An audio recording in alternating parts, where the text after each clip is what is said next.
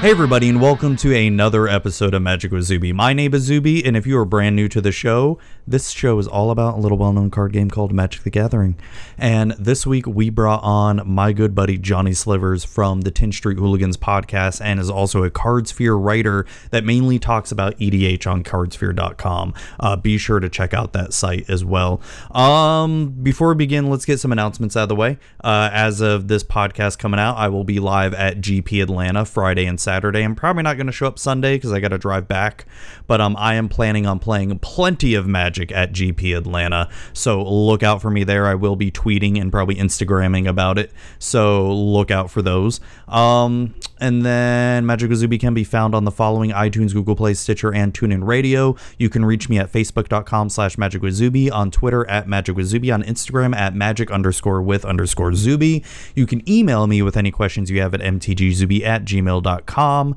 And am I forgetting anything else? Oh, if you want to help support the show, check out the Patreon at patreon.com/magicwithzuby. A lot of cool prizes there. And then be sure to check out my sponsor, Legit MTG. If you need any singles, and for anything you spend over $2 or more, you get free shipping on those singles and sealed product for all Magic related content. I thought I saw some other new stuff up there too recently. Hold on, I'm going to pull up the website and talk about. I thought I saw they're having Pokemon now up there too in the store, which that's pretty interesting if you're into Pokemon. Yeah, they have Pokemon sealed product there now too, and some Card Fight Vanguard. I'm not sure what that is, but hey, if you're into it, awesome, they've got it. Yeah, it looks like they've expanded more into Pokemon, which is awesome for them because I really like the Pokemon card game. So I think that about does it, and let's get on with the interview here, right? That's what you're here for.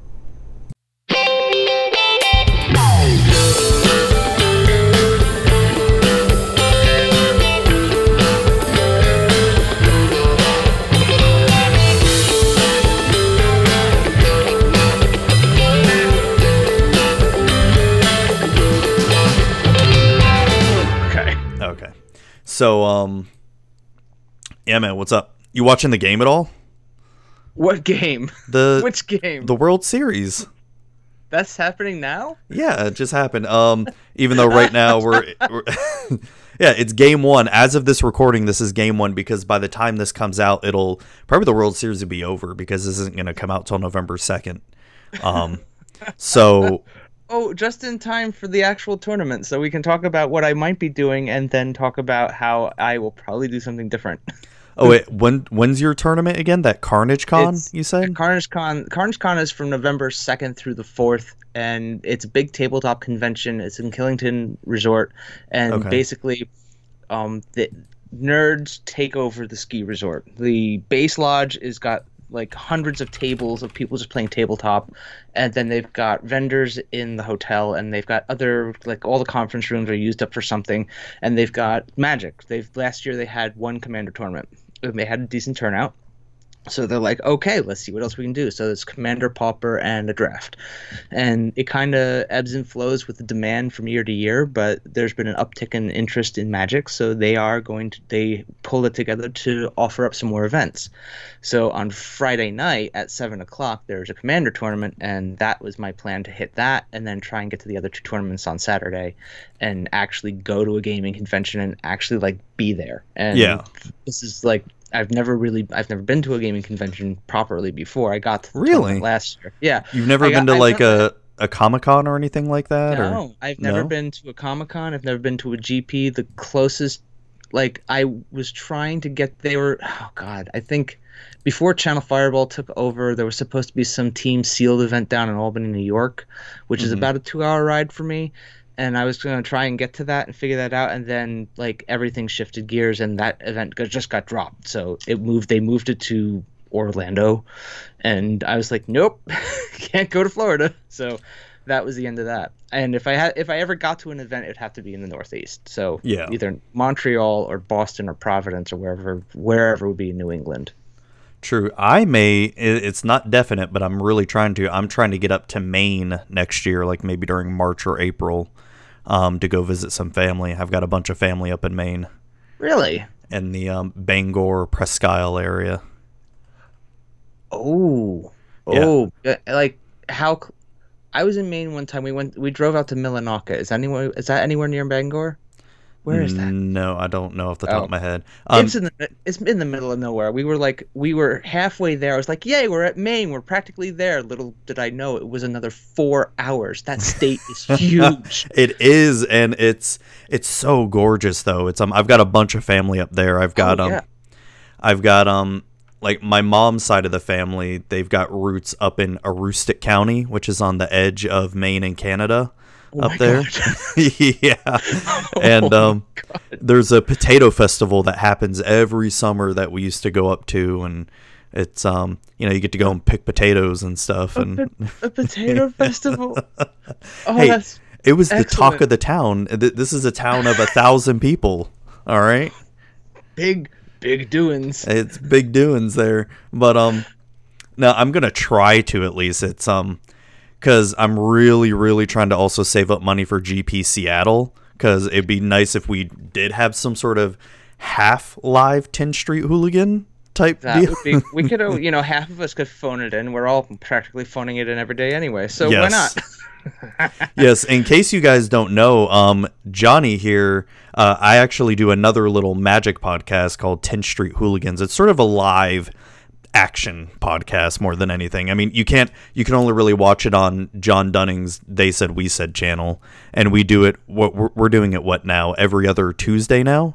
Every other Tuesday, and it's slowly devolving into a circus of madness. It is. It's funny though. We did a singing. We strip teased a bit, and now I stripped a lot. You didn't tease anything. It was. Mistakes were made. It was fun though. It was it's been a fun show. Like John, I've had John on the podcast. You're actually the last 10th Street Hooligan to get on the show, because I've had John, Coach, and then now you. Save the best for last, right?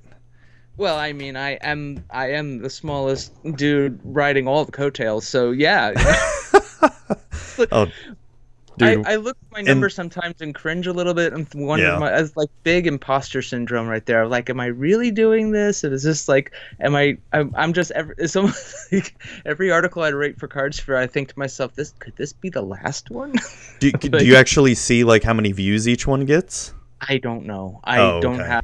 I should ask Ted and see about like what that number is. But right now I'm just playing around with ideas. The next article is going to be it's going to dovetail a little bit off of that Star City article that you shared on Twitter from the rules committee guy. Oh, from Sheldon. Mm-hmm. Yeah. Talking about cards that you shouldn't play, that kind of thing, and looking at, there's always a conversation about why people shouldn't play Sol Ring, or why people shouldn't be playing Paradox Engines. Like, these cards, they're not fun to play. Well, I mean, okay, yeah, in a casual environment, you want to just kind of gauge it. You read the room, Mm-hmm. You bring your ultra competitive deck, you bring your pre-con, and you bring your something in the middle, and you kind of gauge it as the player base affords it. But if you're only playing I'm going to win turn one all the time, you're not going to play a lot of EDH in a local game store. And you won't make many friends either. But so for the next article, like, one of the things I've been toying around with is wanting to do what I would call super stock series, where you build around certain parameters, either from a certain block, or in this case, what I'm going to do is just work on cards that were only printed in the Commander precons. So look at that card pool, see what I can do, build around that. And as I picked my Commander, I'm starting to build around it, and then I'm looking at this like, oh, there's another commander that probably fares better in this format. It's like looking at some way to make your own play groups, like, power level, put it on the same level, like give everybody the same parameters. So going with stuff that's like precons, either the actual precons from Commander, or just picking anything. You could add in the dual decks, like you could just expand your pool that way without making things too broken. And that's kind of what this next article I'm going for. I'm trying to do something with that. So I haven't fleshed it out entirely. I've got till the end of the week, but that's the goal, to see if I can put something out that's interesting, though, fun for people to read and watch, and I don't know, maybe do a read along. And if I do my cackling carnarium erratic kind of hosting, that's a spin-off. That's a spin-off of what I was doing on KitchenTableMagic.com. Yep. Trying to do that for a little bit and putting it into video mode now that I know how to use Hangouts and actually put video out again. So I'm going to try and do more of that. It's just a question of timing and all that, whenever I'm going to get that done. Yeah, so talk to me a little bit about your journey into Magic content creation, because you've been doing it. You started a little bit ago, and then you stopped, right? I started dabbling in video 2013 maybe. Okay. I was actually I had a little Canon point and shoot. I was trying to I don't know, I was trying to my dream, this is another thing, it was a time crunch thing. I never could finish this series I was trying to do. It was taking a Return to Ravnica block, commons and uncommons, and just building decks that I wouldn't put sleeves on, like playing the game with just plain cards without sleeves and playing it old school style and building like a kind of like a library of cards from Return to Ravnica block. So I started kind of going through deck techs with that, and then I never ended up finishing that. And then I was trying to do another going on to like Cube Tutor and doing a first pick or drafting through like that, doing that kind of recording. But that as we, as our family grew and we had new commitments with children and all that stuff, that changed. Like I would go dark for a little while. I can't even remember my timelines anymore. And then when was it? I think it must be 2 years ago. I started trying really hard to be more consistent and just be like, do talking head. The idea was to make videos where 10 minutes of actual video time, and the process of trying to take no more than 60 minutes to actually produce some kind of content and just talk to the screen. And I did that a couple of times. I actually got into that time frame, but it was just, it always came down, a lot of it came down to editing. And then when I finally upgraded out of my Mac and got into my laptop here, it's like I didn't have the video editing software and then the time to figure it out. Like iMovie is really easy to figure out in a short period of time. Like you can record right off of the computer. If you have very the right good for basic stuff too. Yeah, it is. If you can, if you're fine with working with just the MacBook and you want to record off of the video with the webcam built into the computer, that can be fine. Upgrading to the Yeti was probably the best thing I did. The audio was upgraded dramatically, so that made a huge difference, and it definitely helped out. And then I've just been getting into something like Tin Street is something I've been wanting to do, because I was watching, for the longest time, I was watching Magic Mics, and like I enjoyed that. That was the content I liked. I liked seeing a conversation happen. So to be able to be in a conversation with other content creators in a video format, that was kind of like my secret little bucket list thing I wanted to do. And we got there, and now we're just kind of see what John decides to throw at us next for something embarrassing. I don't know, but it's a lot of fun what we do. It's and it's something that I look forward to. It's it's more of a, because I do this podcast weekly, and I try my best to try to come up with content and all that. And it's funny when John like says, hey, what are we gonna talk about, and I'm just like, I don't fucking know, because I'm trying to work on my own podcast half the time. And then when I come on Tin Street, I'm just like, oh, this is fucking relaxing as shit. I don't really have to plan or do much of anything. just show up show up and get naked. I mean, what else do I have to do? This is very relaxing. Yeah. Unless you're Eric, who didn't get the memo. Oh my God. 5 articles of clothing. Poor guy. Poor guy. Good thing Coach went and set that up where we only had 5 questions each, because he would have been screwed. Oh my gosh, I know. No, but it was a lot of fun doing that. But so I mean, you're also now doing the Hangouts, you said, where you're trying to bring that back, and now you're also writing for cardsphere.com, which I got to say, they're getting, they're becoming up and comers and all that, and they're getting some big names in content creation, and you know. So that's a little pressure for me to kind of step up my game and put out stuff that's actually being read. That's one of those, and that's another thing. Like that's an example of a who you know kind of thing. I know, kind of go meander here. Here I am drinking some Fat Tire, and then and I'm just gonna ramble and babble. But I didn't, because I was hanging out with Tin Street and John's been hanging out talking with Ted.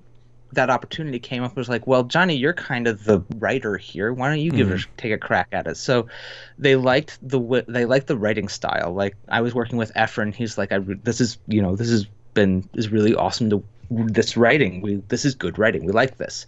So, we talked after Ted got back from vacation. We talked a little bit. I was like, hey, I'd be interested in doing something if your game. And I think it was because of like spending time online with the people that I was spending time with. It was connecting dots. Like, that's a who you know situation. And I think that happens a lot in content creation. I know a lot of people it does. Yeah. They bust their butts and they spend a lot of time putting in the effort for the videos that they're doing, and I know people can feel like they're stalling out, and it's just sometimes it's almost like playing the odds. It's like you make your connections, you make your friendships, and if hopefully it's the off chance that something's going to stick with somebody and you're in the loop and they bring you in with it, or the other way around, like you hit it big and you got people that you want to work with and you bring them in, and it's kind of like the biggest content creators we see today. That's how that happened. And it happened for them at a time when there wasn't a lot of content creation in the first place. So, the Tolarian community colleges and Command Zone and Wedge and whoever else, the biggest names, when they did that, they got there at the right time. It was that sweet spot where no one had figured out the formula yet, and they were the pioneers. So because they were in the door first, they got all the numbers first. And everybody that came in behind them doing the same thing has to work way harder to get to where they are. You got to stand out you have to like really stand out in some way. So yeah, it's a challenge. It definitely is. It's Well, no, go on. And I think what's keeping me going on this is making it less about I changed my mission statement. Like, when you go into the content creation, you got to have a mission and what you want to do and where you're trying to go. My mission is to be connected with as many people as I can, but have like an actual conversational connection. I'm not I don't do follow for follows on Twitter. Not because I have anything against the people who do follow me. It's just a matter of like, it's great that it's great that I can do something that they enjoy watching or hearing from me. But I want to have like a conversation with them. I want to know that we've got some kind of back and forth going on. So when the conversations start and we're talking back and forth, then I'll go into doing following and that kind of stuff. And then I'm just babbling on now. No, you're good. And you make a lot of good points. I mean, with anything, especially I think back to when I started the podcast and all that. And I haven't just been podcasting wasn't my first thing. I did writing for a long time. I don't know if you remember the kind of failed experiment called themeadery.org. It was a Facebook style Magic the Gathering website, just for Magic players. It was no way. When was this? Oh god, this was 2014 through 2015. Jeff Hooglin wrote for them for a while, and they let me. Anybody could start a blog, but only certain people could be featured bloggers, and I became one of the featured bloggers because it was my deck tech for Crufix that I wrote that people really seemed to enjoy, and I started doing other deck techs too, and people were enjoying it, and then that site went away. Then I tried my own blog, and then one of my buddies said, "Hey, do a podcast." And I'm like, "Okay."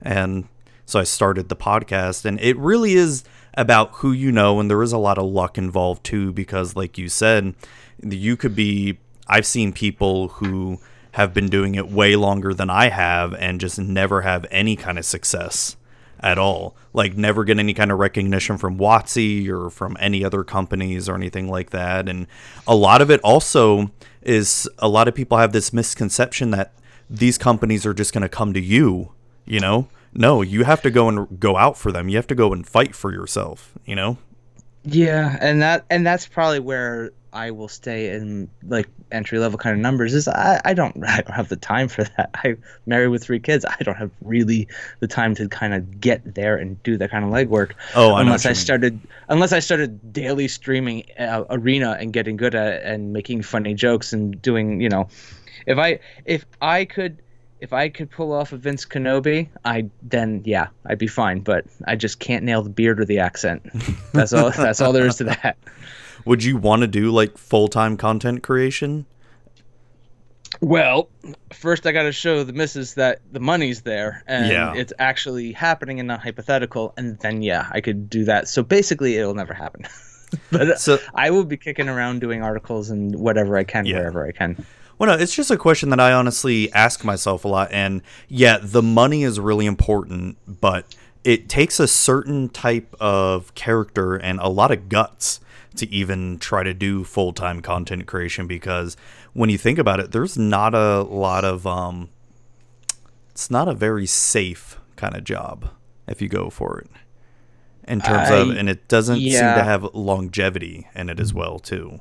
This was there was a radio, living in Vermont, there's kind of a prerequisite. You have to listen to NPR, and basically this came up. They were talking about YouTubers and talking about the burnout rate and talking about what happens why there's this kind of pressure to make content daily. Like, you have to be on all the time. You have to be trending all the time. Yep. And that's a lot. That's a lot of burnout. That's a lot of not just doing videos daily, but working in advance. Like, if you want a 2-week vacation, you got to make 2 weeks of content in advance and have it ready and it has to be relevant. Like, you got to stay trending, and they're talking about this whole burnout rate and this idea, like, what are people doing to kind of get through that? And I think some content creators, regardless, even just outside of Magic, they get to a point where you can develop that rapport with your fan base and be like, hey, listen, I love the support, but I got to take some time for me. I have to step away from this for a couple weeks. And I think when you've got that right kind of relationship with your fans, they'll come back to you. But it still undermines your YouTube numbers, or whatever. And it undermines your money that you're going to make too. Yeah, because you don't get paid vacation or anything. No, it's a big rat race. And I don't know what the adpocalypse that went down with YouTube. I don't know what people were making prior to that adjustment that they made, but it sounds like some of the early YouTubers that got the numbers are making some insane dollars. I bet. I don't know how PewDiePie got there, but that's the biggest name I can think of as far as who made a buttload of money before he went off the rails. And even after that, he's still making a ton of money. I mean, he's still the #1 YouTuber, and each of his videos gets anywhere from 1 to 3 million views. Even now, it's like, Jesus. Yeah, he could, and he makes videos daily. He could make a video about paint drying, and it'd get him, 3 million views. Who's watching that? Dude, please message us. We want to know who's watching that. I mean, a lot. I feel like any of them are watching us. Well, no, I mean, think about it. It's the same with those toy opening channels. It's, there's millions of views in that. I work with a lot of vendors because being in IT, I work with a lot of VARs and all that, where I buy equipment from people and like computer equipment. And so one of the vendors that I know, he has one of his brothers or cousins or something just went full-time YouTube talking about Bitcoin, and he has a pretty relatively successful YouTube channel. It's in I think it's almost 100,000 subscribers, and he does that full time now and says he makes almost 10 grand a month just from that, and with his Patreon and ad money, and it's just shit. Wow. So 100,000, he's making 10 grand a month with Patreon and ad money. Yeah. Oh, he's also, it's also, talking about a service too. So he's talking about Bitcoin money. Yeah. So there's big money in what he's talking about. Oh yeah. And the people who are Patreons, they're invested in the same thing too. So yeah, there's apparently his channel gives them tips on okay, this is the cryptocurrency you need to buy, and then sells it, and whatever. It's a bunch of whole financial stuff. But yeah, I'm when he told me that, I'm like, shit, what am I doing with my life? Yeah, I mean that's probably another piece of it. You got to talk about the right things. One of the latest. You got to be smart. Yeah, you got to be smart. You have to have some points that make sense to people, and that's my problem. I guess It's funny. Like I think when it comes to like content creators that have shown up after the big names made it, and that are thriving, like two of the names that come to mind. I mentioned Kenobi. He's cracked the 20,000 mark. It's pretty incredible how he's getting there, but I think that's a combination of his streaming and then his recaps and the wit. Like he does this scripted 10-minute video talking, like doing shots from what he was doing in that stream, and it's just fun to watch that. I love the 10-minute videos from him because they are just entertaining. He's like the John Cleese of the Magic the Gathering community. And then you've got Rudy, who showed up well after the big names that got established. He was a nobody out of nowhere, and he was a finance guy. Came in and he took his finance money and started doing this. He did a video thing about MTG Finance. Started being a little edgy, but not so edgy that he was insufferable.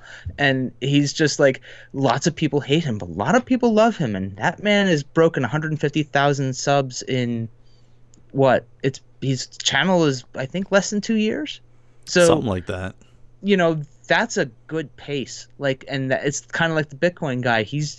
Rudy's talking about MTG Finance, and the people who play that game do it well and will glean the pieces of information out of him that makes sense. Like they'll get past whatever lewd comment he made or whatever. Like he's just kind of being.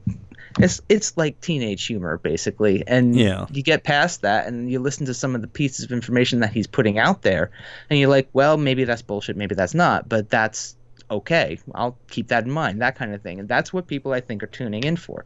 And he's running a business. So I know a lot of people get irritated about, oh, he's just trying to make money off of you. Well, yeah, he's got a game store. This is part of his marketing. He's got a warehouse full of product. That doesn't bother me. The man's running a business. He's playing the game. He's working the hustle. Then work that hustle. If you got that lineup, do it. So speaking of Rudy, this is the one thing I don't understand with his followers, and maybe I'm completely missing the point. So I've looked at his Patreon. One of his Patreon tiers, I think it's at the $15 or $20 mark. You get a discount in sealed booster boxes. For whichever booster box he's selling that month. So if you're spending $15 to $20 a month and then you're going to pay a discounted price on a box, you're essentially going to pay the same price you would to a normal LGS. Instead, you're just giving that money to Rudy. Because I looked at his prices. His prices are anywhere from about $80 to $90 per booster box. So I'm like, I don't know if I'm missing something here as to, I mean, yeah, he may have loyal subscribers and all this, and that's fine. But I was just trying to see where's the discount that you're getting.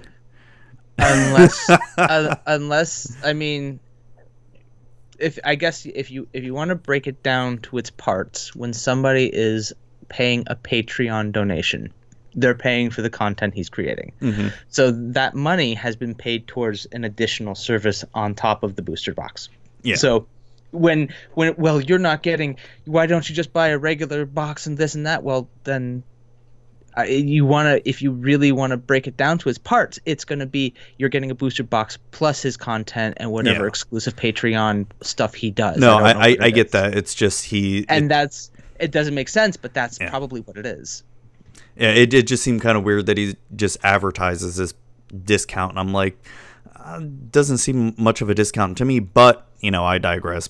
His followers eat it up, and and then I just look at myself like, I'm just fucking doing it all wrong. One, I had my previous podcast, I had Tasty Snackies on, and one of the things I was telling him was he and we both did it completely wrong when it came to starting podcasts. We need to first get good at Magic, become a pro or some sort of known celebrity person or thing, and then start a podcast, because when you start a podcast as a complete nobody, it's really hard to grow your audience. When I look at these other podcasts that some of the pro players have started, like Jerry and then the now defunct Todd Stevens, it's like their podcast grew very quickly, and I'm like, well, fuck, man, I'm grinding my ass off for almost 3 years now. Well, there's an adage in the wine business: if you want to make a small fortune in wine, start with a large fortune. That kind of thing. It translates. You have to have, if you want to grow rapidly in content creation, you either need to bribe the hell out of your audience, or you need to have a reputation behind you. Mm-hmm. Like something like Magic Mike's, everybody on that show has some history with the game. Yeah. Predominantly Evan. Evan has the biggest history with the game overall. Oh yeah, because he had the Magic show for such a long time. Yeah, he already had the follower base. So, like, people who show up and start up a project of content creation and they get this rapid growth had a following to begin with. And that's kind of like, if I start doing more video, I've got more people with me on social media through Twitter now than I did 2 years ago when I was doing videos just randomly. So if I keep at the video, I could expect that I could probably break the 100 mark in a reasonable amount of time, but I don't expect it to be huge. But like, when you're working, when you're really working the game and you're playing the game professionally, or you've just been in it for the last 20 years and people know you, your content will grow. And if you're going to start from scratch, and it's going to be kind of like, that's the other thing. Like, if you're going to start from scratch and you sell it that way, that's a different thing. Like, I guess the most recent example would be Sickly, MTG Sickly. Mm-hmm.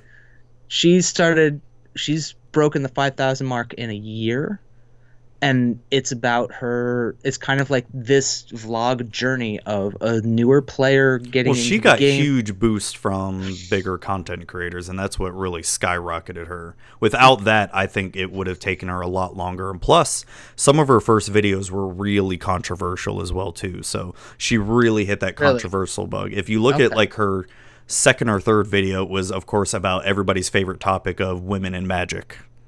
And that got a lot of views, and that was a very early video for her as well too. So, she may have been trying to crack the formula, kind of like coaches cracking that top 100 formula, looking at algorithms. She must have been looking at what people are doing, what would be different, and what would get the people, viewers through the door early. So something controversial early, that probably was a big piece of that. And I even just looking at her video style, it's a different style. Like, it's this. Yeah, it's a more vlog type style. Yeah, and it's like her experience with the programming and equipment. Like, she either has a background in photography or knew somebody who did and spent a lot of time hanging out with them. So as far as like shots and video, she's got the visual down. It's very artsy.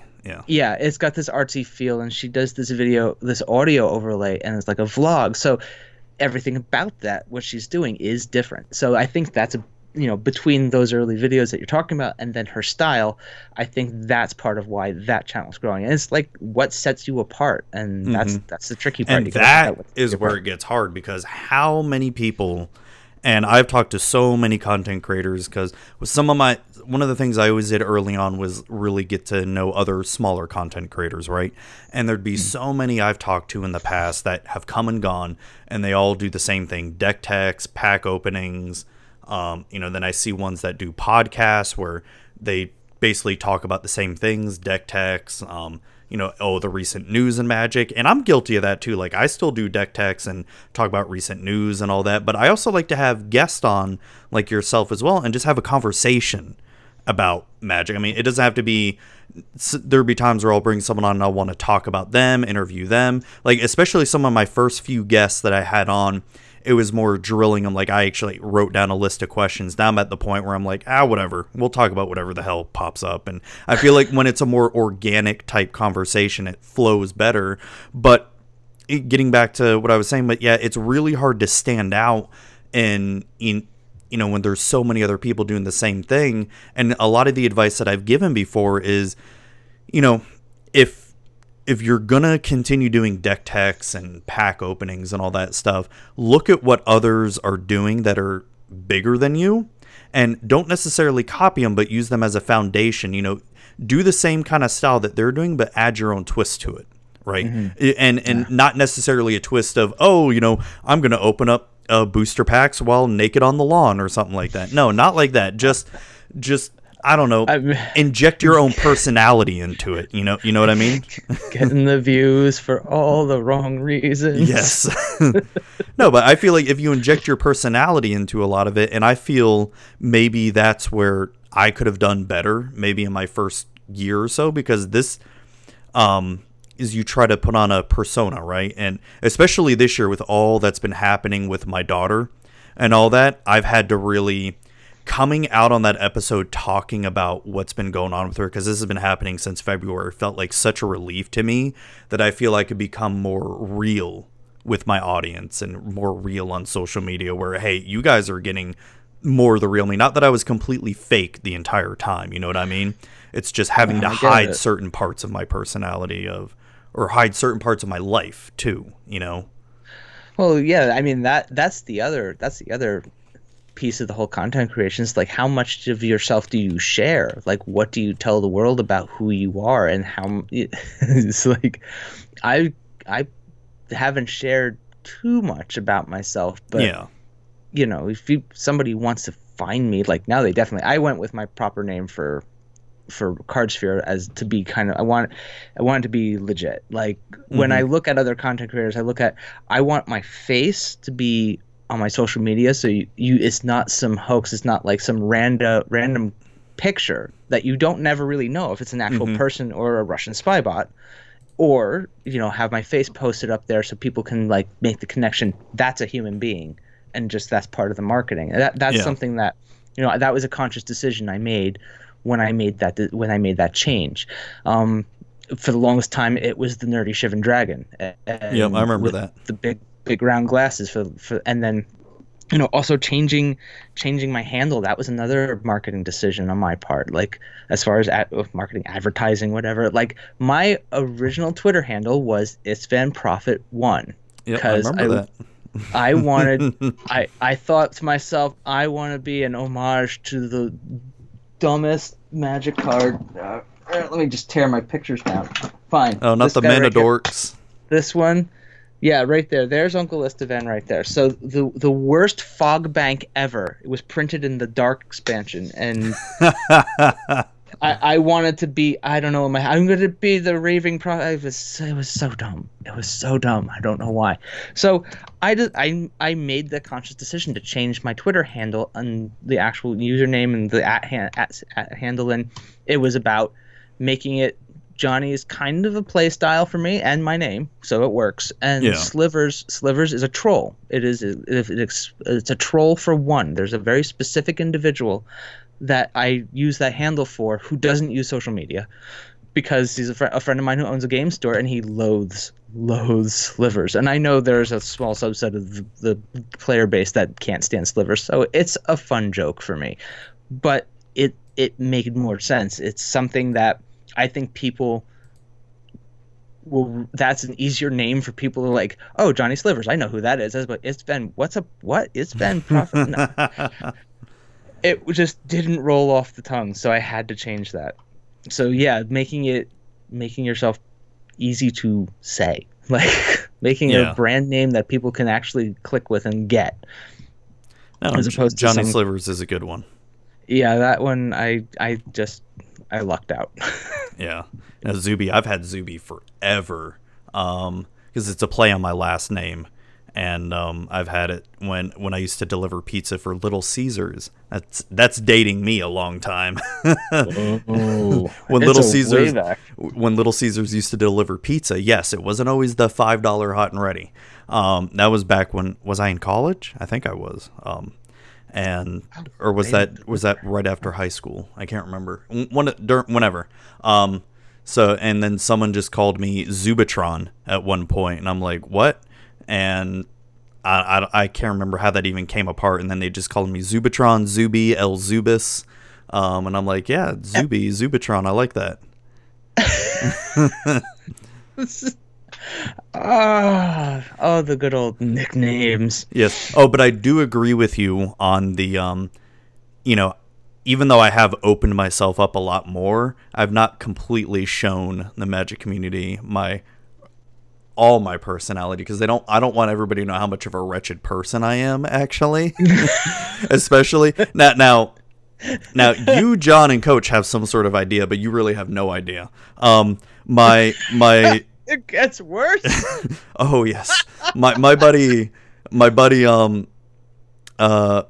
Matt, who's Killa Bees on the VCR Gaming podcast. He and I have been working together, God, almost 8 years now, and he can tell you I'm a pretty wretched person, and I don't mean that like I'm a I'm really a bad person or anything like that. Like I go and, commit crimes and I'm a terrible person and, racist bigot and all this shit. No, it's just, I don't know. I just don't have much of a filter, I guess is the best way to put it.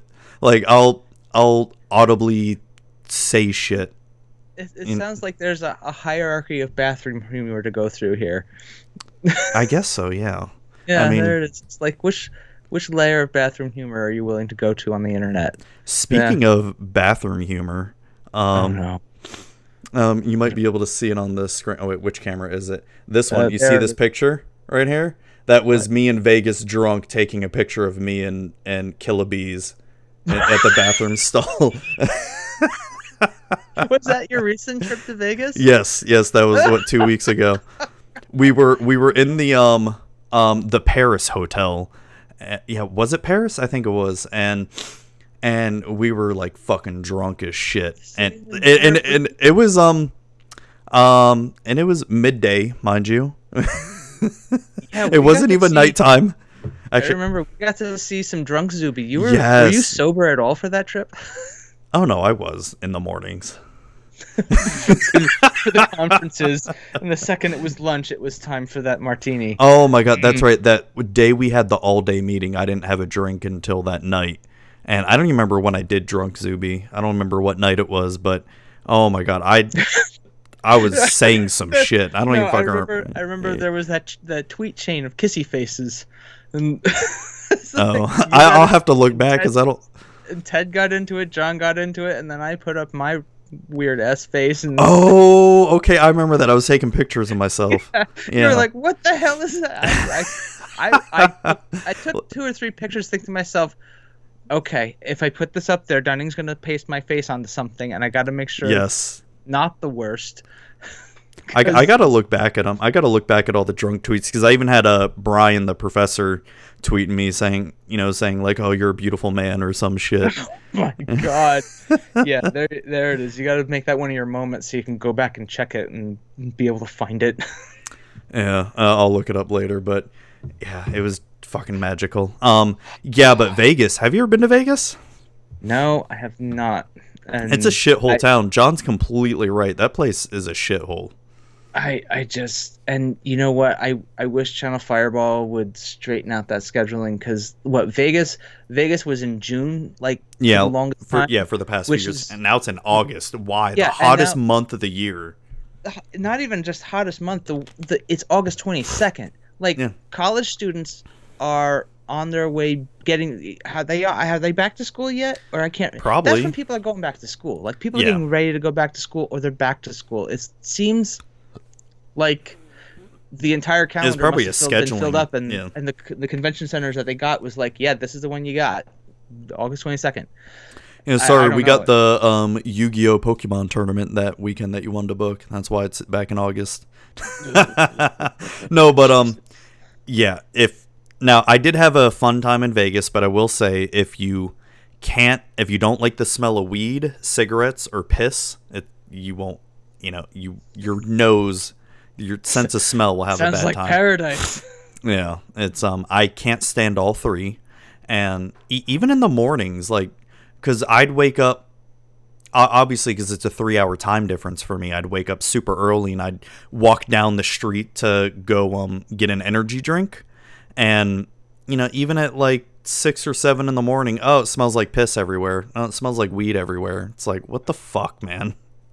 And the type of sleaze that is in that town as well too. It's just hookers leaving the bedrooms at 5 or 6 a.m. in the morning, and a lot of rich people too, which is crazy. Wow. Yeah. Well, Vegas has come a long way, I guess. Oh yeah. Well, I mean, I don't know if you've heard my other podcast, but I sort of compare it to because Florida is a special kind of trash. All right. It's like, I know in Vermont, it's probably all on the up and up for the majority of the part, because you guys are a relatively small state compared to Florida. Florida is very, very special.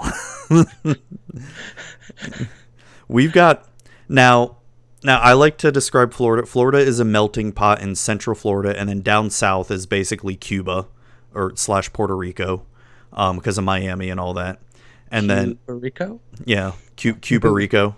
Oh no, don't let them hear you say that. They'll fucking flip their shit. Okay. I apologize. I don't know. I'm sorry. Please. I'm sorry.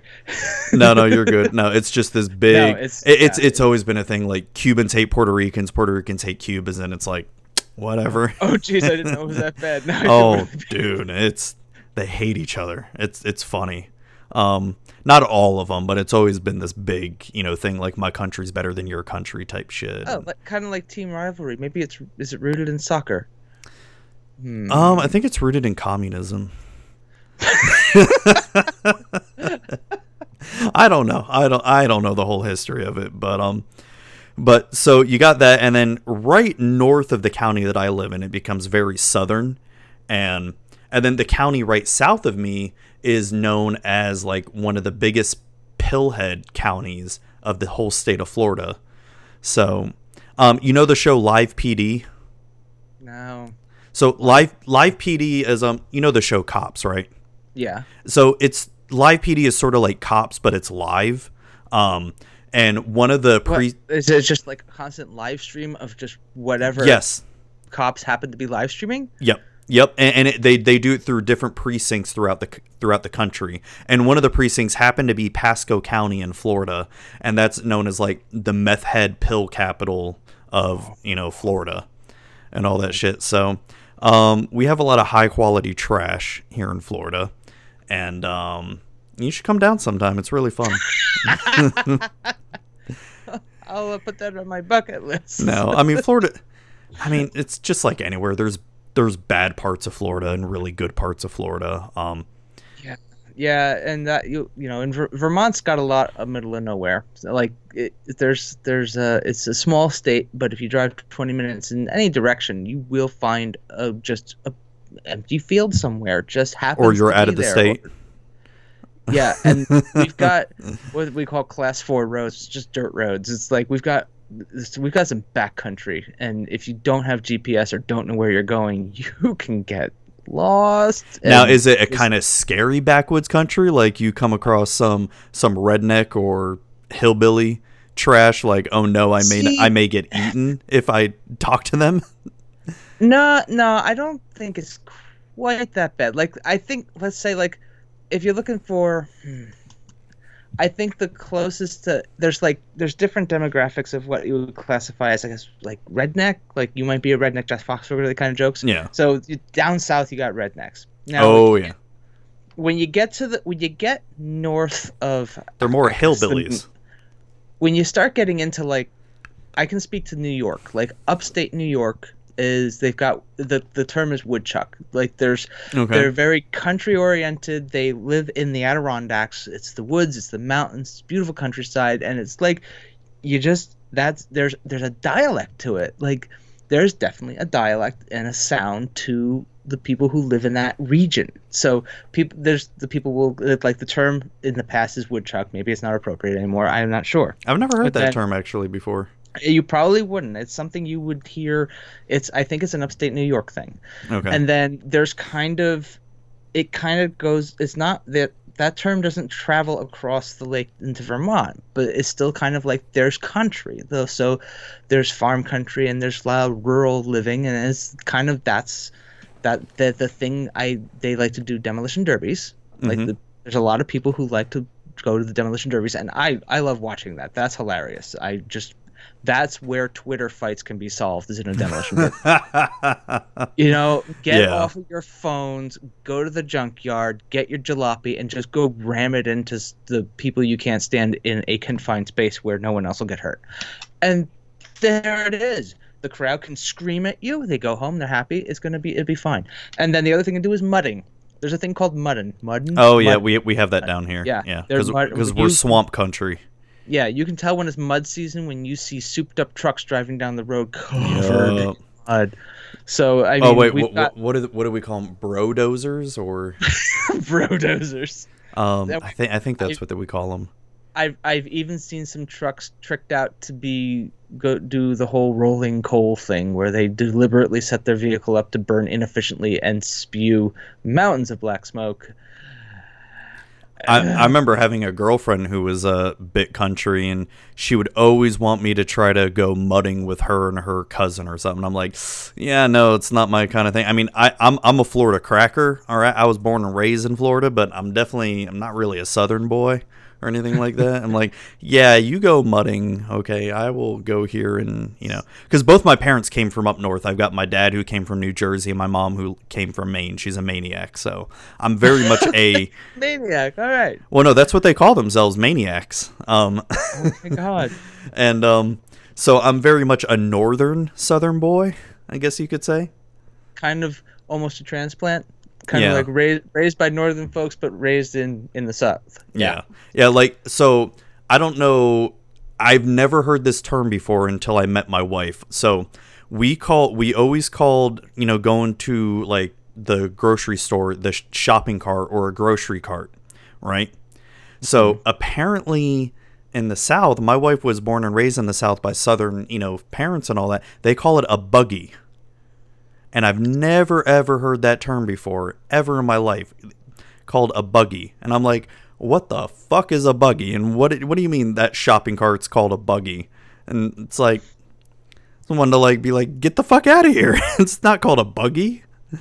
Have you ever heard that before? I've never heard. I might have heard buggy, but I've always called it a shopping cart.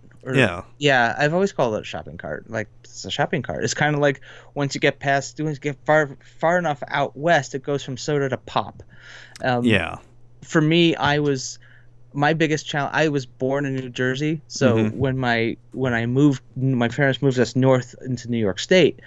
We got into New York State, and for some reason, I didn't make it. Jeezum Crow is a phrase that is used in the Northeast.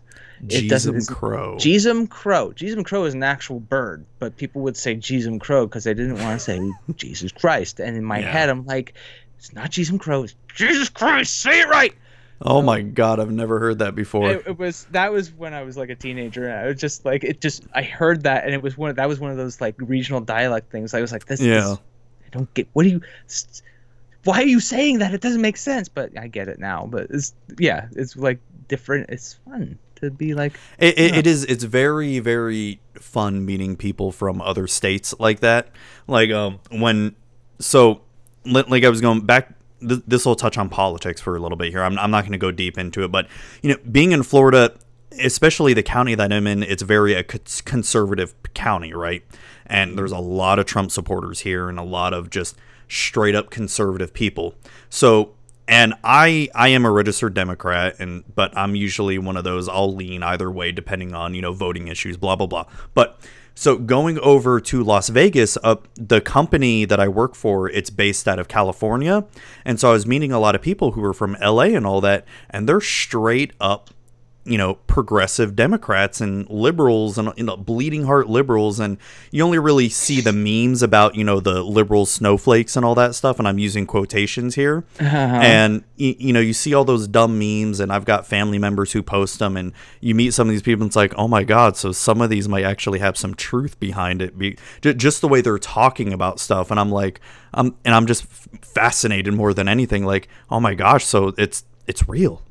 Yeah, well, I mean, you're talking about a stereotype, and stereotypes are rooted in some truth somewhere. It's not a catch-all for everybody, but that's like, it happens somewhere, so that's why it kind of took hold.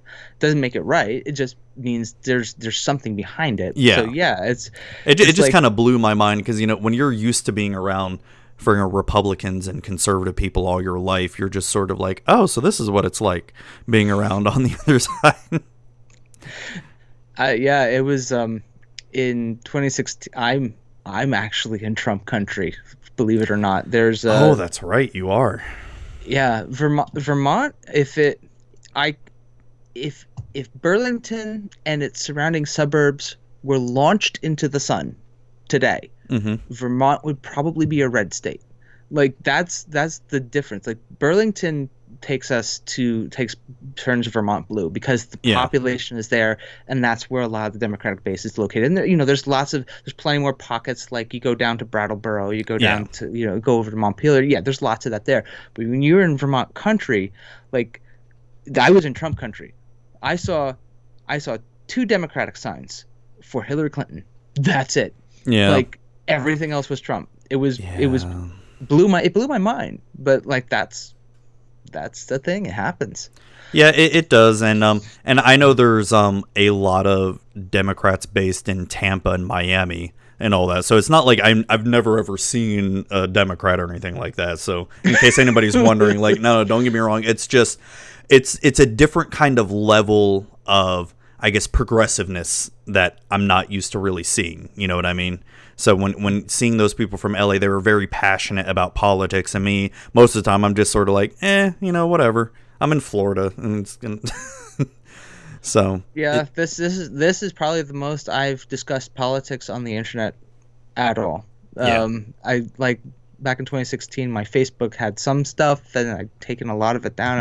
I don't even talk it anymore. It's nah, I really don't either. Back in 2016, when I had no idea that Trump was even gonna win at all, my sister hated Trump so bad that I would just start posting memes on my Facebook about Trump and all that, and saying he's the greatest and all that stuff, and it would just get her so mad, and that's always been our relationship too, that I would just do anything I could to get her mad, and even 30 years later I'm still doing it because it's so funny to see her get worked up. And that's touching. That's adorable. So that's why it's sometimes like I'm a little afraid to add people to my Facebook as friends, because it's like, oh, they're gonna look through my shit, especially during 2016, see all this Trump stuff, and I'm like I was just having a goof and a gaff.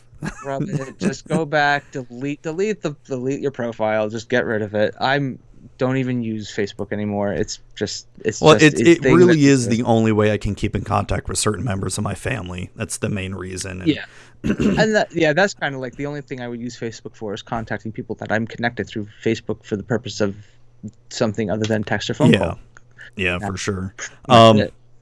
Another thing I wanted to mention, just one last thing about politics, is here in Florida, and I'm sure this doesn't happen at all up in Vermont, but we have one of our major highways is called 75, and we have what I think is the world's biggest Confederate flag flying right off of 75.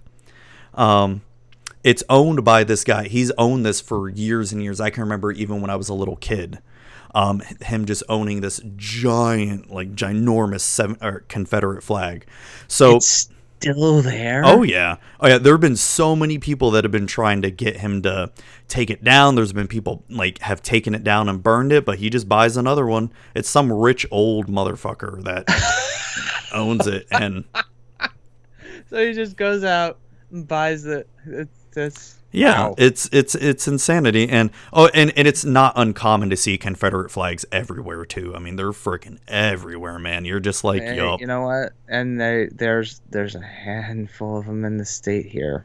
Are there really Confederate? Yes. Wow, I would not have thought that from the north. There was they don't stay up much, but it was back when there was a lot of controversy over the Confederate flag and a lot of the statues that were being torn down. There were people, they had a Confederate flag flying on their pickup truck. They were driving through town. I was like, in Vermont. I'm like, what? Do you know what side of the country you're on? Because I'm used to seeing it everywhere in Florida, right? It's just part of my life. It's not just like in the South. I'm not saying there's a lot of people doing that in Vermont. It was literally, I can count it on one hand how many times I saw that happening. But it's still like, it's there, man. It's all over the country. That's insane. Holy shit. So one last thing I will mention, and then we're going to get into some magic talk here. So speaking of Confederate flags, you can look this up. We have a African American who has this big pickup truck that has Confederate flags on it all over, and the N-word plastered everywhere. You can look it up. The reason why he does it is he hates the mayor of Tampa, so that's his way of protesting the mayor, having Confederate flags plastered everywhere in the N-word, and it's just, you got to look it up. It's very funny. This guy is just, yeah. I'm sorry, I've got nothing. I've got nothing for you. That's you win. You win that staring contest. That it's okay. Florida. That's all I can say. We are the state that literally had someone on bath salts and eat someone's face off. Oh God, that's amazing. Yeah. Oh. Okay, no, it's fine. It's fine. Let's move on. All right, so let's talk about the EDH deck that you plan on bringing to Carnage Con here. Oh, I don't even know if I play. Aminatau, is that how you say it?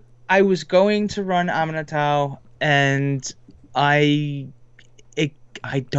was going to try going Pillow Fort with it. Don't think I can do it. You think it's going to be too slow? It's too slow. I know it's too slow. And tonight, part of the reason I was running a little behind tonight was because two of the people that I was play testing with, one of them, there is a C EDH subreddit, like competitive. You hear a lot of casual Commander, and this will also be like probably for another follow-up article. This is going to be my venture into what competitive Commander is. Oh no. Yeah, there's it's so degenerate, bro. There's a turn 1 Protean Hulk win con. Yeah. Done. Like, you get your Lotus Petal and a land and whatever the combo, there's a combo for it, and you Protean Hulk and you win. And I'm like, what? Like, well, clearly I'm playing the wrong deck. And something as simple as Laboratory Maniac, and there's also like decks that are just tuned for, they have 2 combos and they have a primary and a backup. Yeah. And that's it. And everything else is the machine racing to the combo. And destroying all lands and making sure the other person can't play Magic. I have not been building that way. I thought I was going to be cute and get like Paradox Engine and Palinchron and do some kind of shenanigans there. I won't even get to that combo because what I'm building was running too slow. I mean, let me see if we can. Oh boy, let's see if we can share this. Oh, there it is. Screen share that. So, is it showing? Yeah, I'm seeing it on. All right. So I was gonna go infinite loops, ETB triggers. Aminatou has the Felidar Guardian combo, so right there you've got my logic was half my combo is in the command zone, and I was going to go with that as one piece, and then I've got a couple other combos with where'd it go?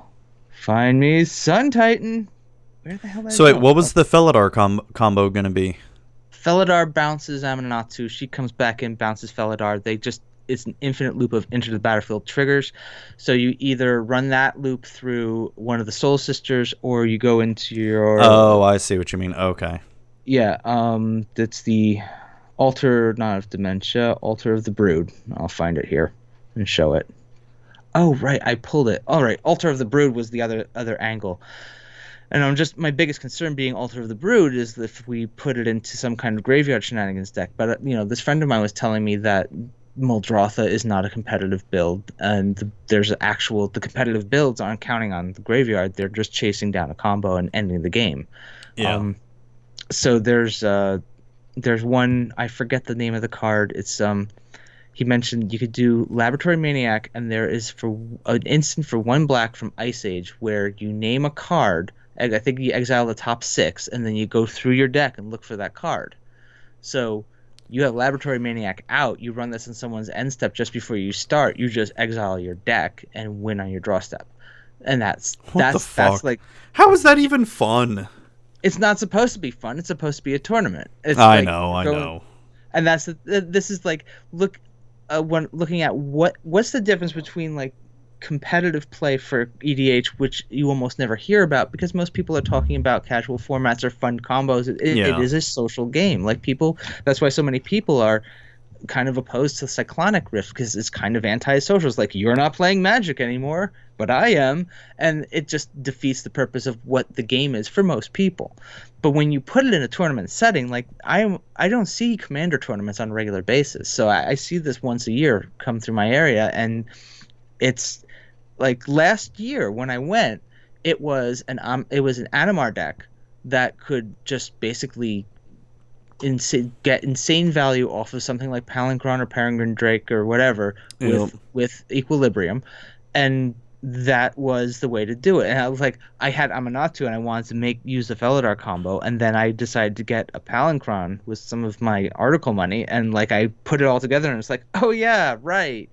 This is supposed to go in an Animar deck. So I thought I was gonna be all cheeky and do some tricked out deck, only to find out that maybe this wasn't the right path to go with Animar or with Aminatou. I mean, I've got a lot of the key tutors that I would need for consistency. I've had a Vampiric tutor for a little while. I've had demonic tutors since back when I started playing Vise, so I still had some of those kicking around, and I was shocked. Like I put them on Goldfish here, and it's like I couldn't believe the prices. I know. Like Vampiric tutors at breaking 45, demonic tutors up to 40ish, like around $40. It's crazy.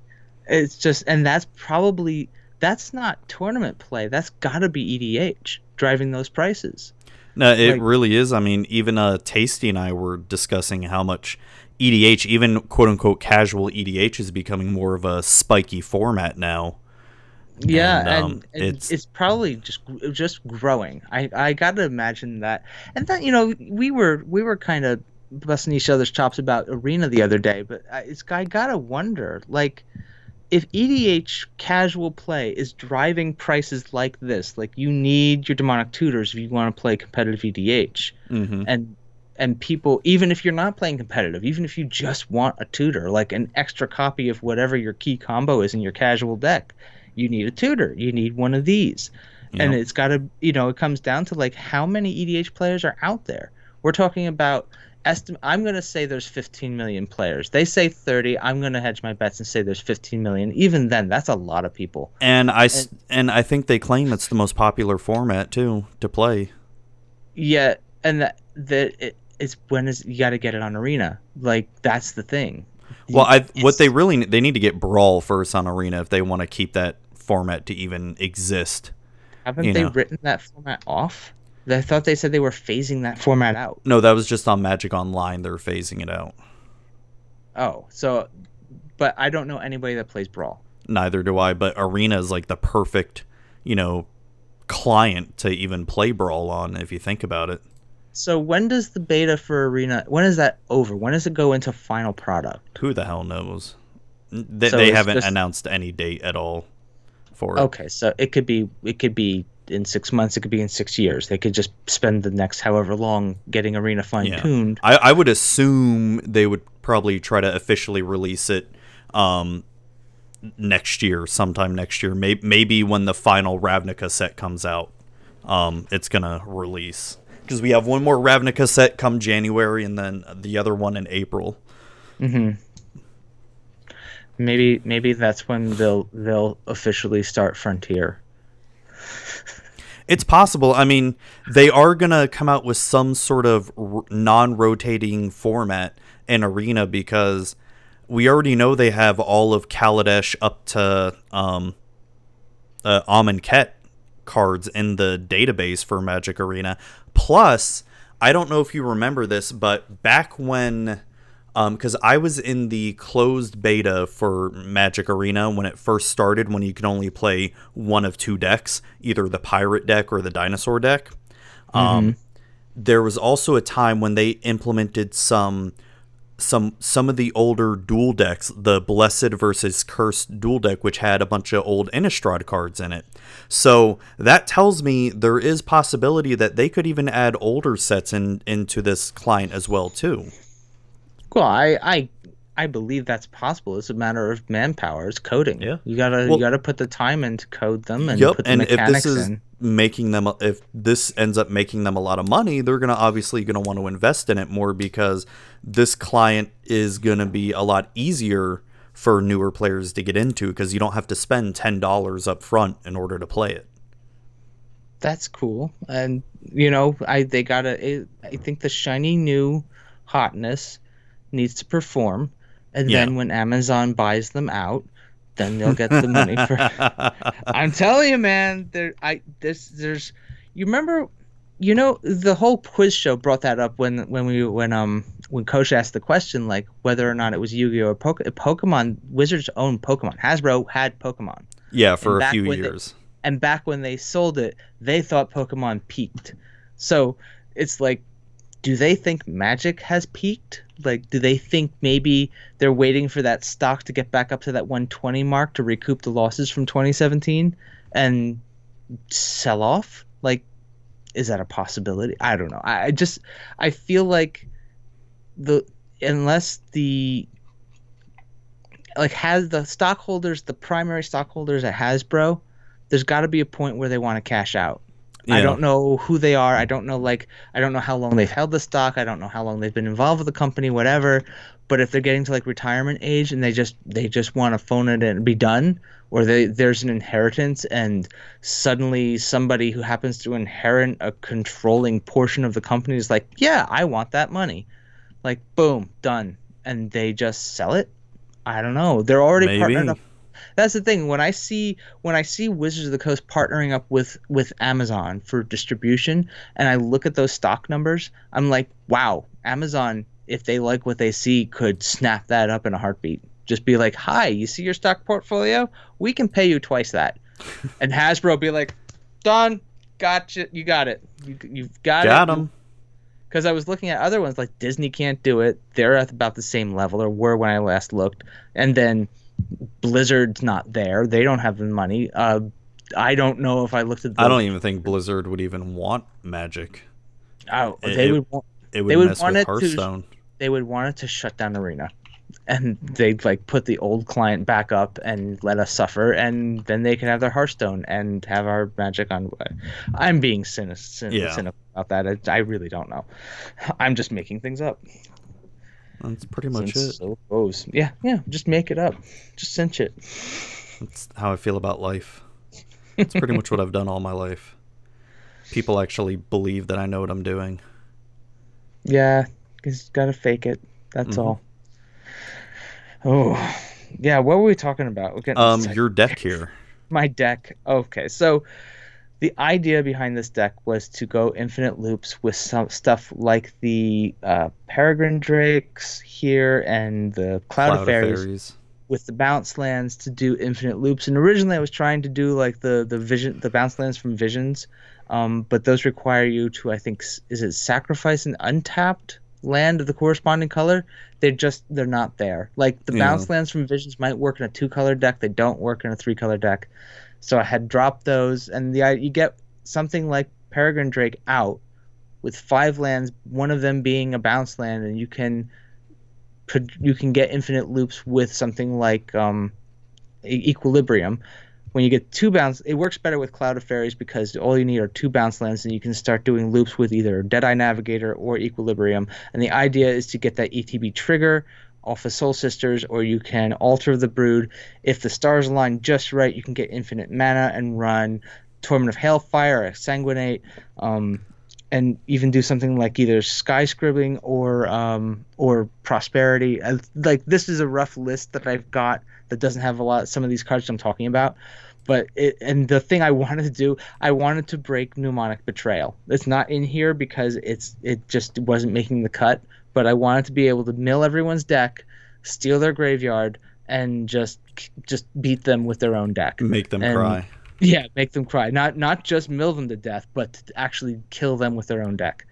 And my kind of pie in the sky dream was to just ruin people's days with Mnemonic Betrayal.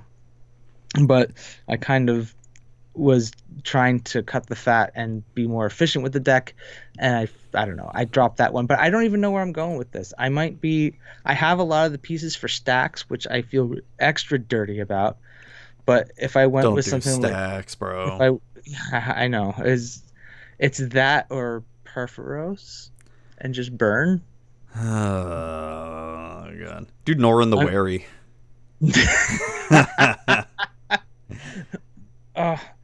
But he's such a fun commander. He's so cheeky. He is, and he's so much fun. Is this screen showing up on like for the video for recording? Like, it is? All right. Yep. So, I mean, it's I've got you in a small little box. I mean, when you hover over a card, you can see it. Okay. Norn the Wary. Oh, Time Spiral. Yeah, Norn the Wary. He's a fun little card.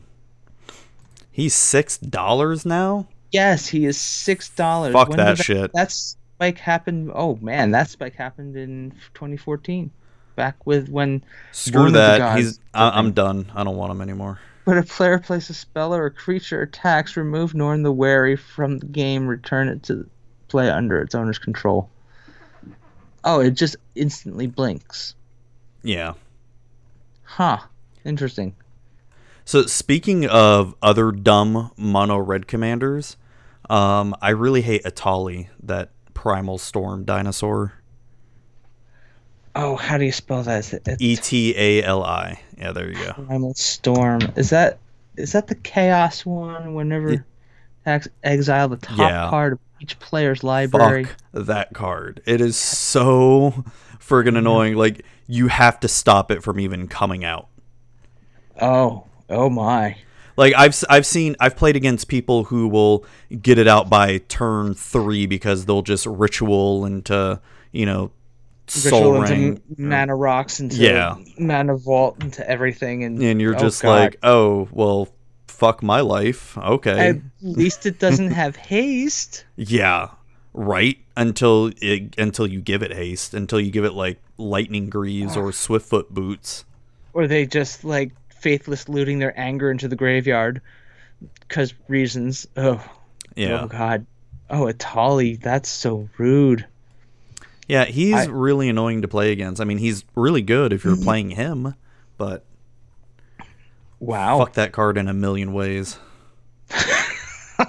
God, what's the commander that I loathe the most? Zur the Enchanter. He's pretty annoying. Yeah, Zur's pretty bad. But no, I said this with the one on Tasty. I really hate Memnarch. I hate Memnarch so much. Oh, like a Memnarch combo? Even if it's not the Memnarch combo, just if you're playing regular, hey, I'm gonna steal everything you ever own, Memnarch. I hate it. There's an artifact. It's all the stealsies. Oh yeah, yep. That's dirty. That's a dirty pool. Oh yeah, and it's like people hate on Purphoros, and I get it, but it's just so straightforward. It's like, we're doing damage. This is the damage game. Yeah. I'm gonna get my Sulfuric Vortex out. There it is. And then somebody goes and plays one of those Pox style cards, and then what is it? There's a creature that has the Pox effect, and then they Rite of Replication it 5 times. And I had a Sulfur Vortex on the field, so basically he's like past turn and everyone just died to the Vortex. Oh my god. Because I was the last one in the line, and it was the great way to end the game. That game had to end so bad. It was the worst. That sounds terrible. Terrible games. Oh my god. So if you had to ban a card in Commander, just any card, what would it be? Oh. What? Like a card that you cannot stand playing against.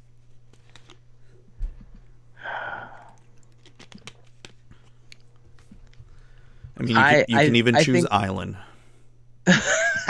No, I'm not that bitter. Sensei's Divining Top, possibly. You think because it slows games down too much? That's partially it. I know a lot of people hate on Cyclonic Rift, but it's like when you see a control player with whatever the overload cost is up, you just don't overextend into it. That's like any Wrath spell. Like the hardest part being it's an instant speed. That's the hard part. So that's but Rout did the same thing too, and that nobody's hating on Rout. Because you can play it for some not far off. Oh, let's look that up. Rout.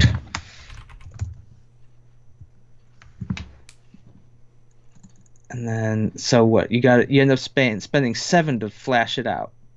Take it from sorcery to instant, and destroy all creatures they can't be regenerated. So it's, standard Wrath of God at instant speed versus Cyclonic Rift. I mean, Cyclonic Rift, that's just not creatures, it's everything that's non-land. Yeah, that's pretty devastating. It can be. To have your whole field just bounce back to your hand, especially on your turn after you've decided, hey, I'm going to combat trick and tap. I've lived that life. I've tapped out and gone on the swing, and my whole army just went bloop, and I was hosed. But it's the overload. Yeah, the overload cost is the same as route.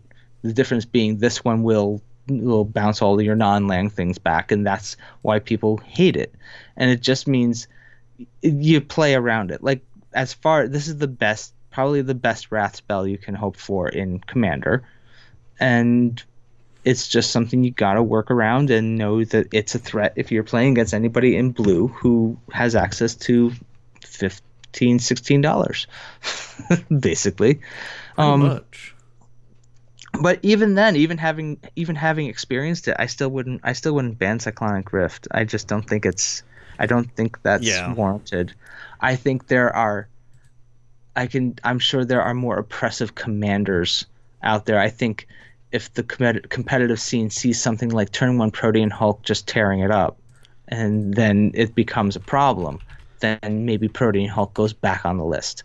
I mean, that's why they banned Leovold, because Leovold was pretty oppressive as well too.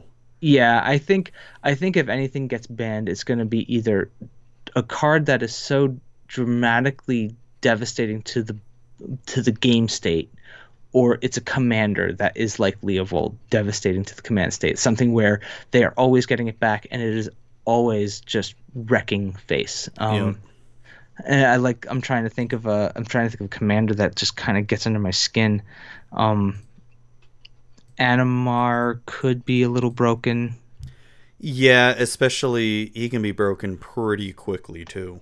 Yeah, Animar very fast. I think that would be, if anything could be faster than Animar, that would be lockdown like Leovold, or faster than Animar as far as breaking something open. That's where it would be. But, when it comes to EDH, this is such a casual format overall. That's probably why you don't see a lot of these bans coming down, because that's part of what the article was talking about. They're not talking about trying to hose a certain deck. People have different play styles, and it's not necessarily their play style as the rules committee. So I think it's just a question of the relationship you have with the people you're playing with. Yeah. And I honest to God don't know an EDH player right now who has just one deck. We are a bunch of brewing junkies. Oh no, I don't know how many you have. I've got right now 6 or 7 right now. I have the 2018 and the 2013 precons in their original form. And I take them all apart. I've bought every single precon that's been out, but I just always take them apart though. Yeah, I've started resorting to keeping them together because I like the idea of just having a stock version of it. Yeah. But on top of the precons, I definitely have 8 to 10 whatever kicking around. I definitely have a couple dozen just in decks somewhere. So yeah, I have plenty of decks. I know everybody at my store, most of us have that Stanley toolbox, and the rest of them have I've been seeing them everywhere. They're all over the place. It's ridiculous. And that picture I tweeted out when Brian retweeted that, that thing got 24,000 views in 24 hours. It was insane. People eat that up, and Brian's got that reach, so he gets, even just a nobody like me, he retweets that. People see that social media, and there's just so many people that toolbox is just amazing. It's such a cool toolbox. It really is. I mean, it's tempted me to want to get one, but I don't know. Hey, you know what? If someone like Ultra Pro made that thing, it'd be $50. You can get it. You can get it for under 20 at Home Depot. Yeah. No, for sure. No, the last commander I built was Psy Master Thopterus, and he's been a lot of fun, and just how quickly I can poop out Thopter tokens. Yeah, that's another route that maybe I could go, is just make an artifact deck around him. That's just, there's some What's the combo? What's the way you break Psy? Oh, I don't know. There's a way to break Psy. Probably. I haven't really broken him, but the thing that I did with him was, or at least that I did the last time I played him, was I just got Psy out, then Efficient Construction, and then Skull Clamp, and just cast a bunch of cheap artifacts, poop out more Thopters, draw my deck, and find my win con. I'm gonna drop the screen sharing here for a bit. All right. So, yeah, I'm still, as far like EDH is something that I have been very casual with in the last year, and I build decks and I play casual, and now that I'm looking at examining it more through articles and it's like this tournament that's coming up is kind of turning into this venture into what competitive might look like, and digging in more to doing more research and digging into resources like Reddit and other places. There's the subreddit for competitive commander or something I got to look at and see what they're talking about. And then there's, oh my god, there's an actual YouTube video. It's the Lab Maniacs. Is it Lab Maniacs? I think it's called Laboratory Maniacs. I think so. I think you're right. So I got to check that out and see what they're talking about. Like, there's no way. I thought maybe I was going to like buy into something that could compete. And nope, I don't think that's happening for this November tournament. Maybe next year. Yeah. See, I've been really on the fence with something here, because I also enjoy playing Modern. I don't know. Do you play Modern at all? I used to. I built a Naya Burn, and then my schedule didn't work for playing Modern anymore, so I don't play Modern. And so Modern is in a really big mess right now, or it's been a mess of a format where, one archetype will take the reins for a few weeks, then another one will knock it out its place. So to really remain competitive in Modern, you have to be able to make sure you have a lot of money or a very deep card pool of cards. So I really want to build blue-white control for Modern, but I'm going to end up having to spend a lot of money on it. And the money isn't so much the issue. It's more of as soon as I get this deck built, it's probably going to remain, not tier 1 anymore. So well, you just wait until it comes back around? I don't know. I don't know. It's just so much money that I'm thinking, well, I could spend this money on probably a blue-white control EDH deck as well. You could spend it on 3 or 4. Yeah, probably. Like the price of a competitive Modern deck is nuts. Dude, it's getting so expensive now. It's like I'm looking at blue-white control. Like here, I'll even go on MTG Goldfish right now, and blue-white control is averaging about only $1,300. That's just $1,300. Just half of that's tied up in the lands. Actually, not really. No? It's more of the Jace the Mind Sculptors and the Snapcasters is what tied up more than anything. I mean, it runs 4 Celestial Colonnades, which is $224 for a playset, but my god. Yeah. But then you look at 3 Jace Mind Sculptors, that's $270, and 4 Snapcasters is $280. So it's like, oh, okay. How the... Fuck you, that's why. I mean... This is madness. Yeah. So I've been really going back and forth whether or not I want to do it, and then I just keep going back to, well, maybe I'll just do blue-white control and EDH.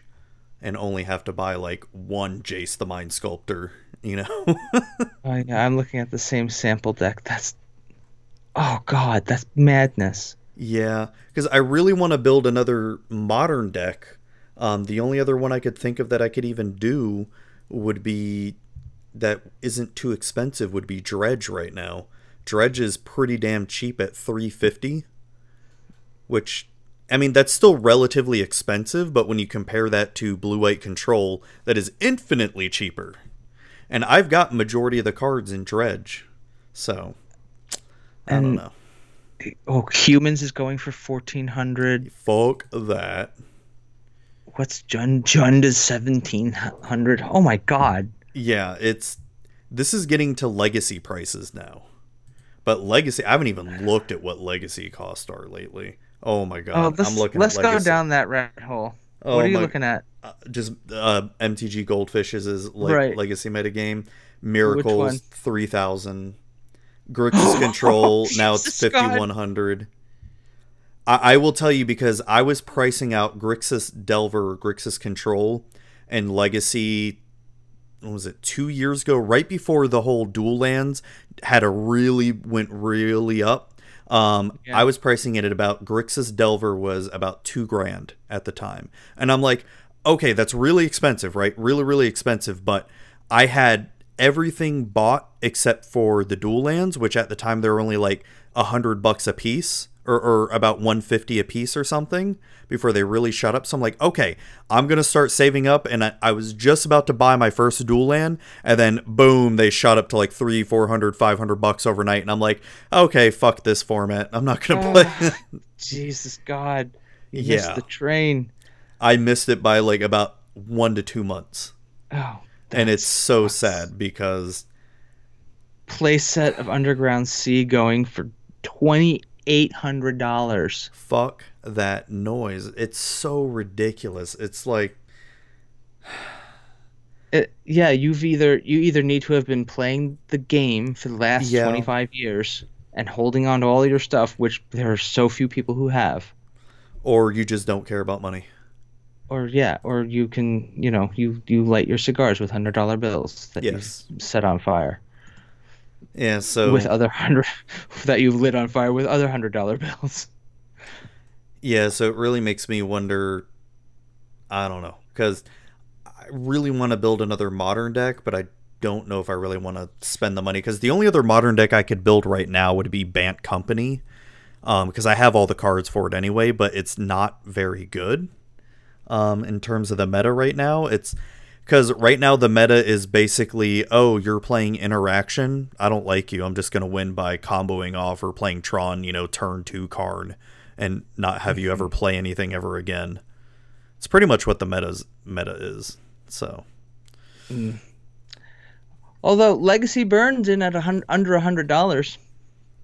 Yeah, let me just mono red. That's easy. All you need are mountains. No, but I need the snow-covered mountains. Well, oh shucks darn, that means it's going to cost you $150. I know, right? God, it's so ridiculous. Good old Legacy mono red burn. That's some good stuff.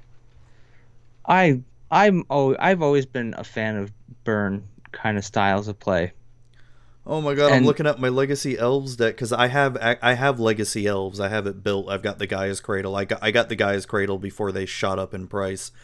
I'm looking at Legacy Elves now, and that's a $3,200 deck now. Holy fuck.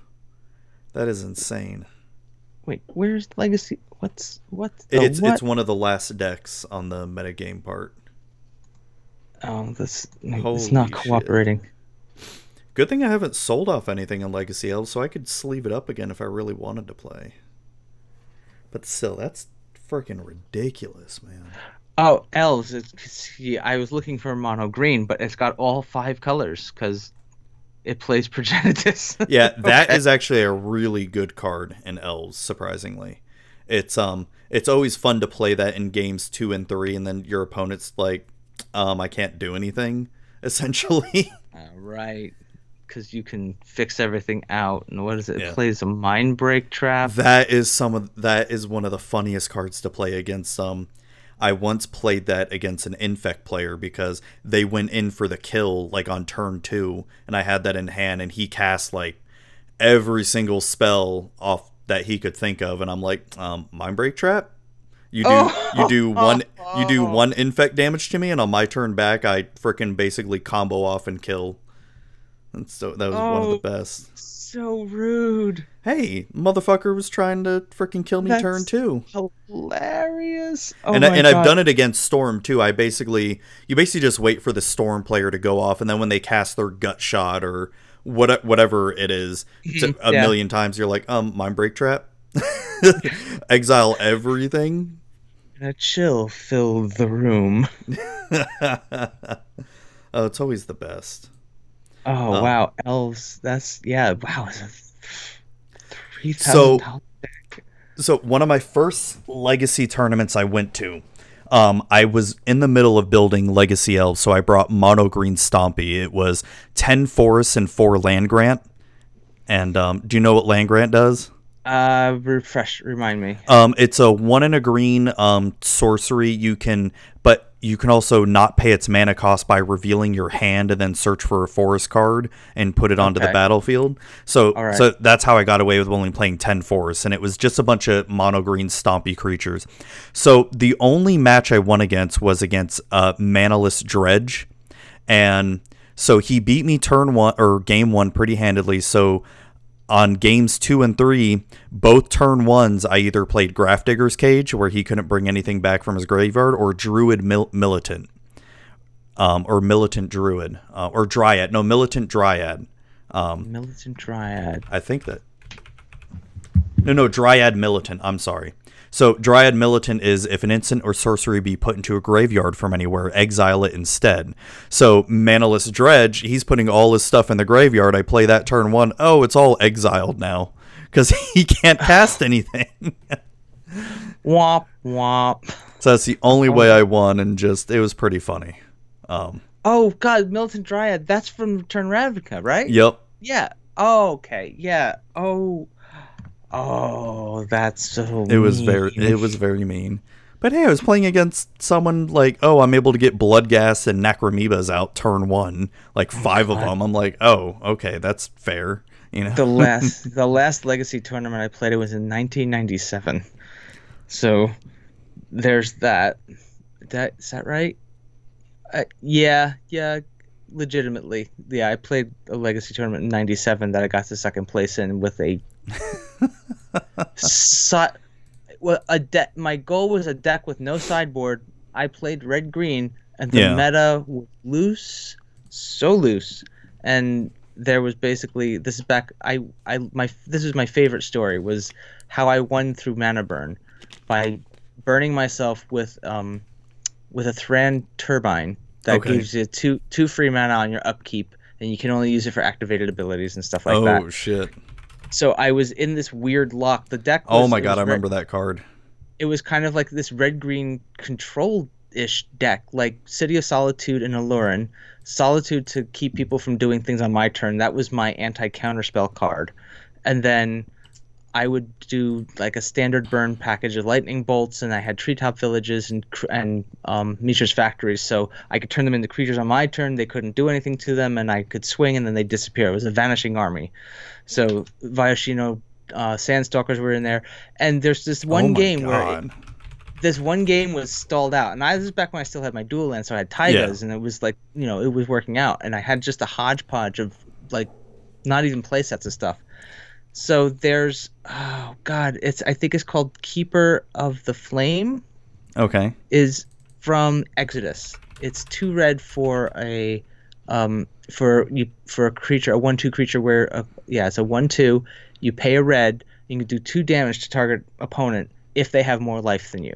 So we were in this weird lock, and they couldn't attack me without dying to whatever I was going to do. I couldn't attack them without throwing myself under the bus. So I start burning myself with mana burn off of the Thran Turbine. That's awesome. And I'm just ticking the clock down and just hitting him for 2 every time, because I used this. I was I got him down, and I couldn't use the Firekeeper anymore, or the Keeper of the Flame anymore. And I was like, what do I do? And I was like, there's a Thran Turbine there. I'll just burn myself.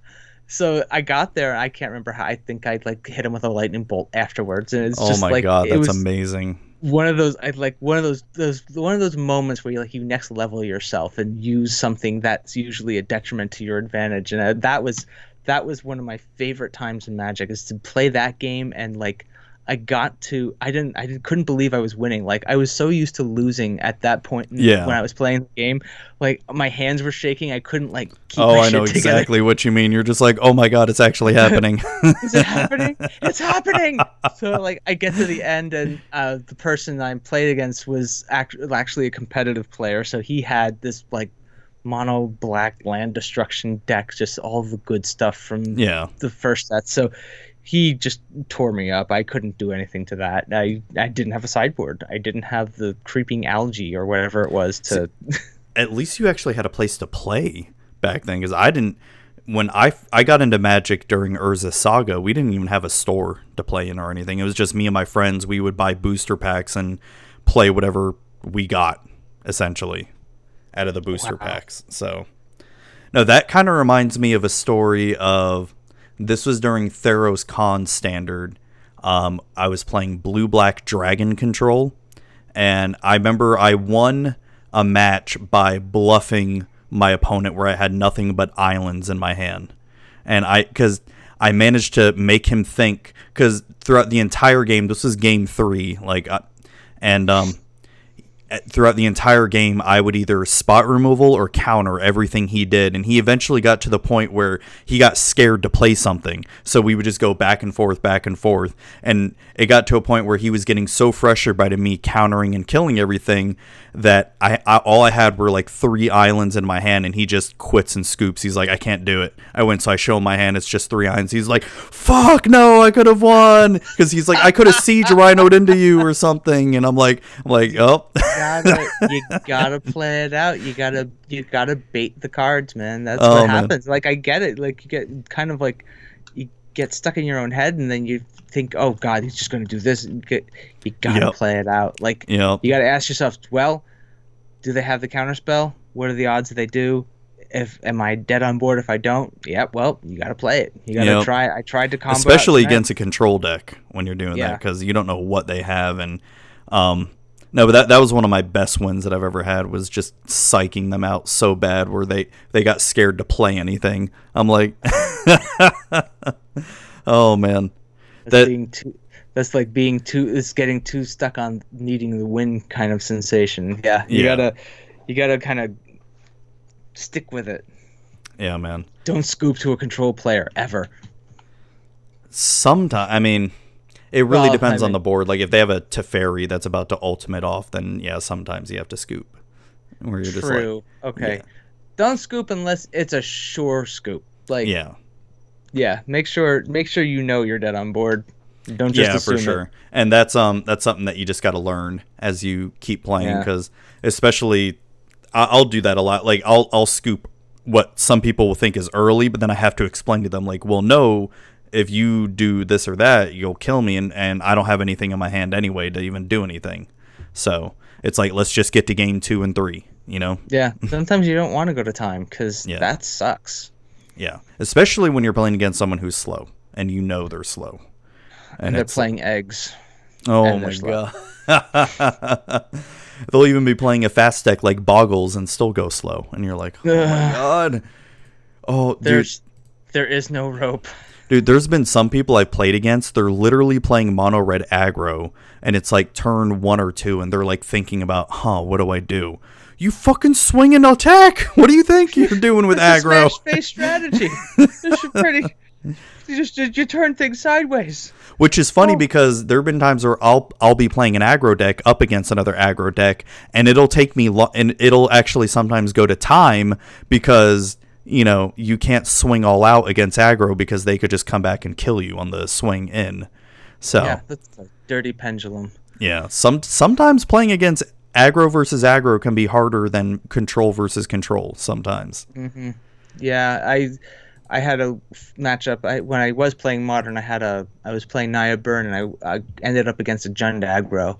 And it was there was like that critical point in the game. Was like, well, I had to like do the math and figure out, do I point it at the field or do I point it at their face? And I had to manage the field. Like, I went ahead and pithing needled their scavenging oozes, so those stopped getting big. Gross. And I just had to I had to get down. It was an attrition game. I had to get them to top deck. Mm-hmm. So that's where it had to come down and like get my hand empty, so their Liliana Veil was useless, and just top deck and get back to a point where I could regain my footing. But it's tough. Like, that's why I like stuff like Burn. Like, you've got to play a numbers game with Burn. Yeah. There's no room for error there. It's like this razor thin tight. You have to play it perfectly. Yeah, and it forces you to be on point. You got to stay, like, you're not sitting back with control magic to be like, nope, you can't play that. That's someone who doesn't. It feels like somebody who doesn't want to play Magic. When you play Burn, hey, I like control. Yeah, you can like Control. You're welcome to like it. I'm just saying, like, I like that raw feeling of like burn. Like that's a bad thing to put on the internet. But it's the numbers game behind burn forces you to like work at it harder. I think you really have to it does. The thing that I like about Control more is you have to really be good at threat assessment in terms of, do I counter this creature or do I counter this spell versus, okay, I know he's got another spell that's even worse, do I counter that instead? And but can I take the damage this time, or do I get rid of it now? That's what I really like, is especially when you know the metagame of whatever format you're playing, you get even better at that threat assessment where, okay, yeah, you can play that Goblin Chain Whirler right now, I don't care. I'll kill it, 2 turns from now, but I'm not going to let you play that Rekindling Phoenix. Get out of here. Yeah, I see, and that's I never got to know metagames well enough to play that kind of level. Yeah. So when it comes to figuring out a metagame or just kind of dipping your toe in the water, Burn's the best way to go. Like your game plan is straight. Burn or mono red. Yeah, Burn or mono red. They're straightforward. It's just what you're doing. They know what you're doing. So the games go quickly. And if they draw badly or they're not paying, like not respecting what's happening in front of them, it can take. Burn can punish you for not having it together. Oh yeah. So that you can get the wins, you just may not win the tournament. Have you ever played 8-Whack in Modern? No, but I think I built it. That's a fun deck to play, actually, in terms of like a quick aggro-y deck. Yeah, 8-Whack feels like what I was playing back in like 2012 Standard with what was it? Kuldotha Rebirth. Yeah, the Rebirth deck, and that was when I added that. I added that because when I built my version of 8-Whack, because I added Kuldotha Rebirth to it with Signal Pest. Like I would do what Kuldotha Rebirth is, what, just 1 red, right? It's 1 red, sack an artifact, get 3 goblins. Yeah. So I would my version of 8-Whack had Ornithopters and Memnites in it. So play turn 1 Mountain, play a Memnite, okay, tap it, play Kuldotha Rebirth, get 3 goblins, then turn 2, probably play like a Legion Loyalist or something like that, or in a Signal Pest, swing all in, then turn 3, get one of the Bushwhackers out and kill, pretty much. Yeah, that deck gets really out of control fast, and then you throw in your Goblin Grenades in there, and it's like, yes, I love it. I love it. I really wish Goblin Grenades would make goblins so good in Pauper if they would just make it a common online. You think it would break goblins in Pauper? Because goblins can be really fast in Pauper. No, I don't think it would break goblins in Pauper, because I had, for a brief period of time, we had players we were kind of chasing that Pauper dream at the local game store, and I had goblins, and it was fast, but it's manageable. Like you can stall it out if you get enough blockers up. There's other token decks out there that can get in the way. Yeah. Or if, you run that green-black kind of dredgy deck where they're dredging the life gainer, where as soon as it comes up against life gain, you start running out of, because the goblins will run out of steam. Like once you get to top decking, if you haven't killed your opponent by turn 4, you're probably gonna lose. Because as soon as goblins top decks, it's kind of game over. Same thing with any burn deck, unless you've got the draw machines in there, which aren't often for red. You're gonna just kind of peter out. Yeah. Well, I think we need to end it here, man. It's getting a little late for me, and it's getting late for you too. Yeah. So before we go, where can people find you online? Like where they can find your content and all that?